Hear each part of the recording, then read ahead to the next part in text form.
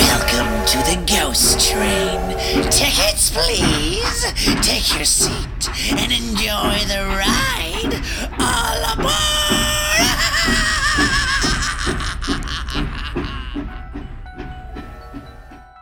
Hey everyone, I'm Drew, the host of the Ghost Train podcast.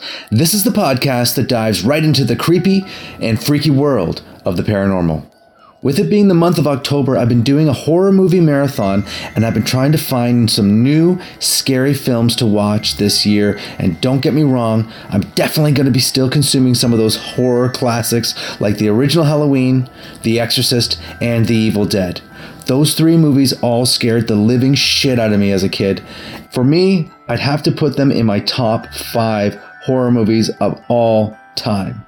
I remember watching The Exorcist on VHS in my parents' basement during a sleepover with a bunch of friends, and I don't think any of us slept that night. To this day, I still feel uneasy watching The Exorcist. It just has that ability to completely terrify me. Do you have a movie that still gives you the creeps even though you've watched it countless times?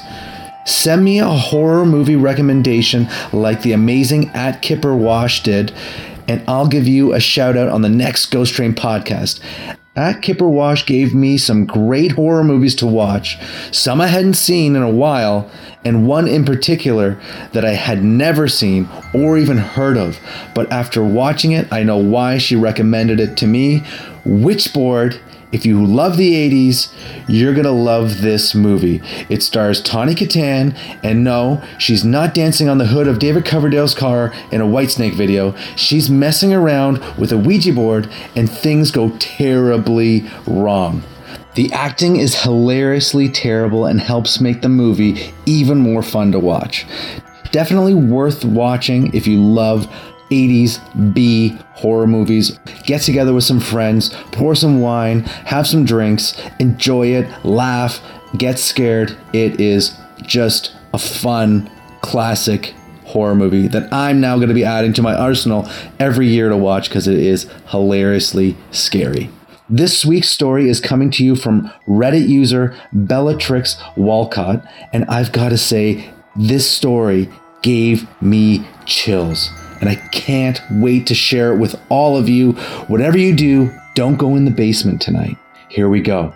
Campfire Stories, Chapter 2, Mother Knows Best.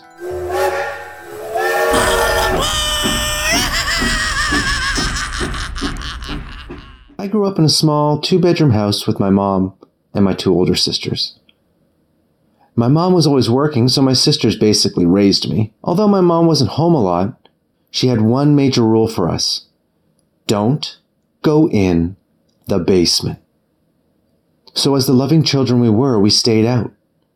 We just figured it was probably super dangerous and filled with a bunch of old junk, seeing that we rented this house from some old guy. But one day, while my mom was working, and me and my sisters were about 14, 16, and 10, we decided we wanted to go explore the basement.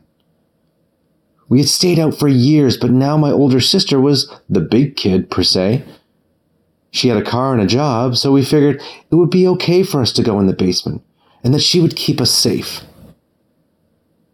So being adventurous, we went down there, only to find that it was completely empty. The walls and the floor were a smooth, gray concrete, and the ceiling was just the same popcorn ceiling as the rest of the house. There was nothing down there, not even a speck of dust. There were no cobwebs, and as far as we had all known, no one had ever been into that basement. While we were looking around, we realized that there was a boarded-up door in the back corner. Being the inquisitive kids we were, we took the planks off it and opened the door, only to find a wall, a brick wall to be exact, blocking the entrance to the room. But we knew that there had to be something behind it. We knocked on the brick and heard a hollow type of knock back from the other side. So soon enough, we went back upstairs and went about our day. Within the next few weeks, some strange things started happening. The basement door would fly open, and the lights in the basement would turn on. The doorknob would jiggle if you locked it behind you, and eventually it would just open even if it was locked. I know what you're thinking. It must have just been loose. But it had never done this before we went into that basement. But after a few weeks, it just seemed normal, and we weren't really bothered by it anymore. And that's when things took a turn for the worst. One night I remember vividly. I was laying in bed on the top bunk of the bed I shared with my middle sister, and my oldest sister was across the room in her bed. I remember hearing the door slam shut and seeing a tall, dark figure standing behind the door, holding it shut. The figure walked up to my bed and laid its long fingers on my forehead. And that's when I saw it. The knife stuck straight through its eye. It looked to be a machete-type blade, and it stuck through its eye and out the back of its skull. Its skin was a pasty gray with lines of blood and peeling flesh on it. It smelt of rotting meat, and its mouth seemed to be cut into an unnatural smile. All of its teeth were sharpened to a point, and its other eye socket was empty. There was no eye, no muscles, no nothing. Just a black hole with skin blinking over where its eye once was. Before I had a chance to scream, it ran a long, jagged stroke down my arm and grabbed my throat with its opposite hand, holding me down until I couldn't breathe anymore. I remember feeling like I wasn't able to move or scream. It felt like my entire body was frozen, and then it whispered in my ear, "Don't forget to thank your mother for what she did to me." A few months later, he came back. My mom and sisters had been out that night, and I had been at soccer practice when they were out. So when I got home, I was completely alone. Just me and my dog, Mikey. When I got home, the garage door was open.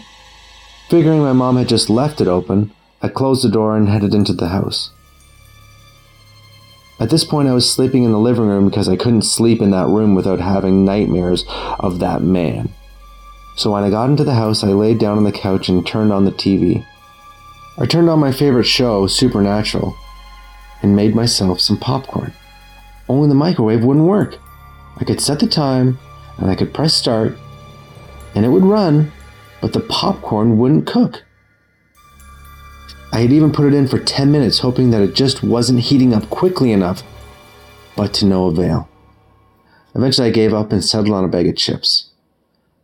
About 15 minutes into the episode, I heard the garage door open. I figured my mom and sisters were home, so I made room on the small couch and waited for them. Only no one came in. Being the curious child that got myself into this mess, I headed for the garage to see what was happening. As soon as my feet hit the cold garage cement floor, the door behind me slammed shut. I jumped a mile and tried to open the door back up, but it wouldn't budge. Now let me tell you this, it's the middle of winter in Nebraska, and I'm just in a pair of pajama pants and a tank top. Again, the garage door was open, so the cold air was rushing in. I tried to hit the button for the door, but it just wouldn't go down. It would start, then stop, and then head back up to the top. I remember screaming out of frustration before I saw him again. Not him. It. It felt like my heart stopped. That unnatural smile curled higher as he limped towards me slowly, dragging its foot behind it. This time I noticed something new. He had on an old robe and a pair of gray pants. I couldn't tell the difference or if it was just soaked in blood. I kept attempting to close the door, but it wouldn't shut. I hit it once more as he inches closer to the inside, and it began to close. When I looked back over my shoulder, I expected to feel relief, but instead my body froze once again. As his face was pushed into mine, his body was bent almost in half. It raised its hand to the side of my head and ran a jagged nail down my cheek. So pretty. It whispered. So beautiful. I began to tremble so violently that I could hear the door shaking against my back. You haven't thanked her yet, child. He whispered, grabbing a lock of my hair. Trembling, I asked what I was supposed to thank her for. It let out a shrill laugh. The type of noise that sounded more like a gurgling of blood. Why ask her yourself? Although she won't tell. It's her fault I'm like this. With those words, it stood back straight, staring down at me, its blood dripping as its smile widened. And I could hear the flesh tearing. Or maybe I'll just show you how it felt. His hands grabbed my neck, and I slowly felt my body falling out of consciousness, but the last things I heard will haunt me forever. Just wait until you smile like me. I told you you'd have chills by the end of that story. I hope you enjoyed this week's Ghost Train podcast. If you did, I'd really appreciate it if you'd spread the word of the Ghost Train podcast, because nothing is stronger than word of mouth from a friend or family member. Oh, and don't forget to send me those horror movie ideas on Instagram. I'm at Ghost Train Podcast. Twitter, I'm at Ghost Train PC. And on Facebook, just search Ghost Train Podcast and I'm sure you'll find me. And it's that creepy time of year, and if you're looking for more scary podcasts, you gotta check out Booze and Spirits. Hey, did you know that in the original Bloody Mary ritual, you had to walk backwards up a flight of stairs? Oh, really? No, I didn't know that. Yeah, and the purpose was to catch a glimpse of your future husband's face. Really? I wish I could find my future husband that easily. Honestly, all I really want to do now is drink a Bloody Mary. Well, how about we go make some Bloody Marys while you tell me more fun facts about Bloody Mary? Join us every week at Booze and Spirits, where we make our favorite drinks and tell each other our favorite paranormal stories. Find us under Booze and Spirits on Spotify, Google Play, iTunes, and Podbean. And follow us on Instagram and Twitter at Booze and Spirits. All right, that's it for me this week. Until the next train gets in the station. Good luck sleeping tonight.